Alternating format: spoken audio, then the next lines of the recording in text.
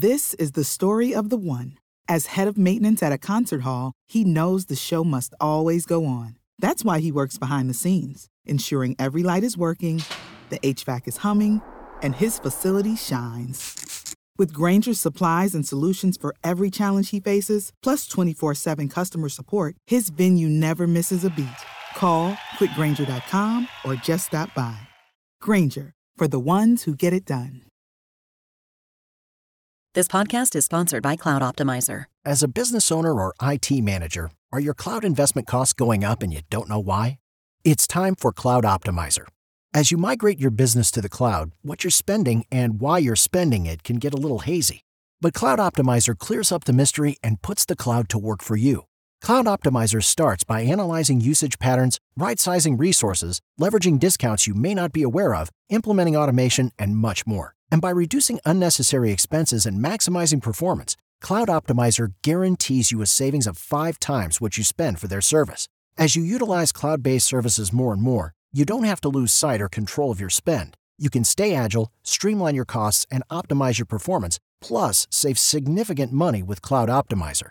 Make the cloud work for you with Cloud Optimizer. Get a free assessment and find out how much you can save by going to cloudoptimizer.com. Go to cloudoptimizer.com for your free assessment. That's cloudoptimizer.com. So you're involved in a car accident. What do you need to do at the scene? Okay. Hey, I'm Shane from Shane Smith Law. I've literally talked to thousands and thousands of clients about what to do at the scene of a collision. Okay. First off, take some pictures. Take pictures of your car, but more importantly, take pictures of the other person's car. Okay. The reason for this is because sometimes they'll say, well, your car is not very damaged. The accident couldn't be that bad. And you're like, dude, look at the other person's car. Well, if you got no pictures, you got no evidence. Okay, then we got to rely on the bad guy's insurance to provide that to you. Okay, so it's not going to work. So take pictures of your car, but also take pictures of the bad guy's car. That's number one. Number two is make sure you get their driver's information at the scene. Okay, if you're not going to call the police, which I normally recommend calling the police all the time, because then you have an independent person who comes out and does everything, gets all the information. But if you're not going to, make sure you nowadays get to take a picture of their driver's license and their insurance card so you can call them, okay?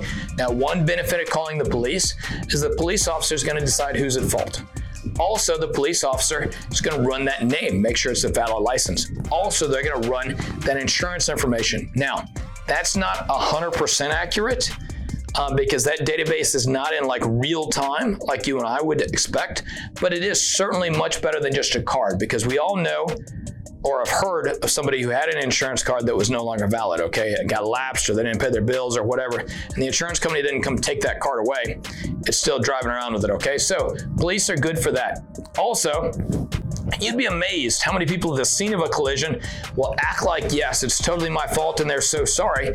And then when they talk to their insurance company, guess what? Not only are they not sorry, they're blaming you, okay? This is particularly an issue at red light cases, at a stoplight case, or a stop sign where one party had to yield to the other, okay? Not as common in a rear-end collision, but in sideswipe cases, it's totally there, okay? So if you have any of those situations, highly recommend you call a police officer to come out to the scene so the parties can't change their stories, okay?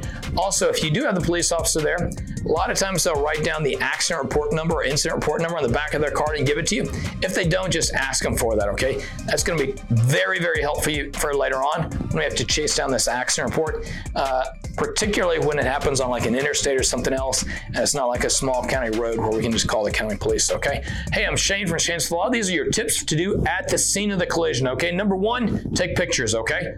Also, if you've got bruises and bangs and cuts and like that, take pictures of those too.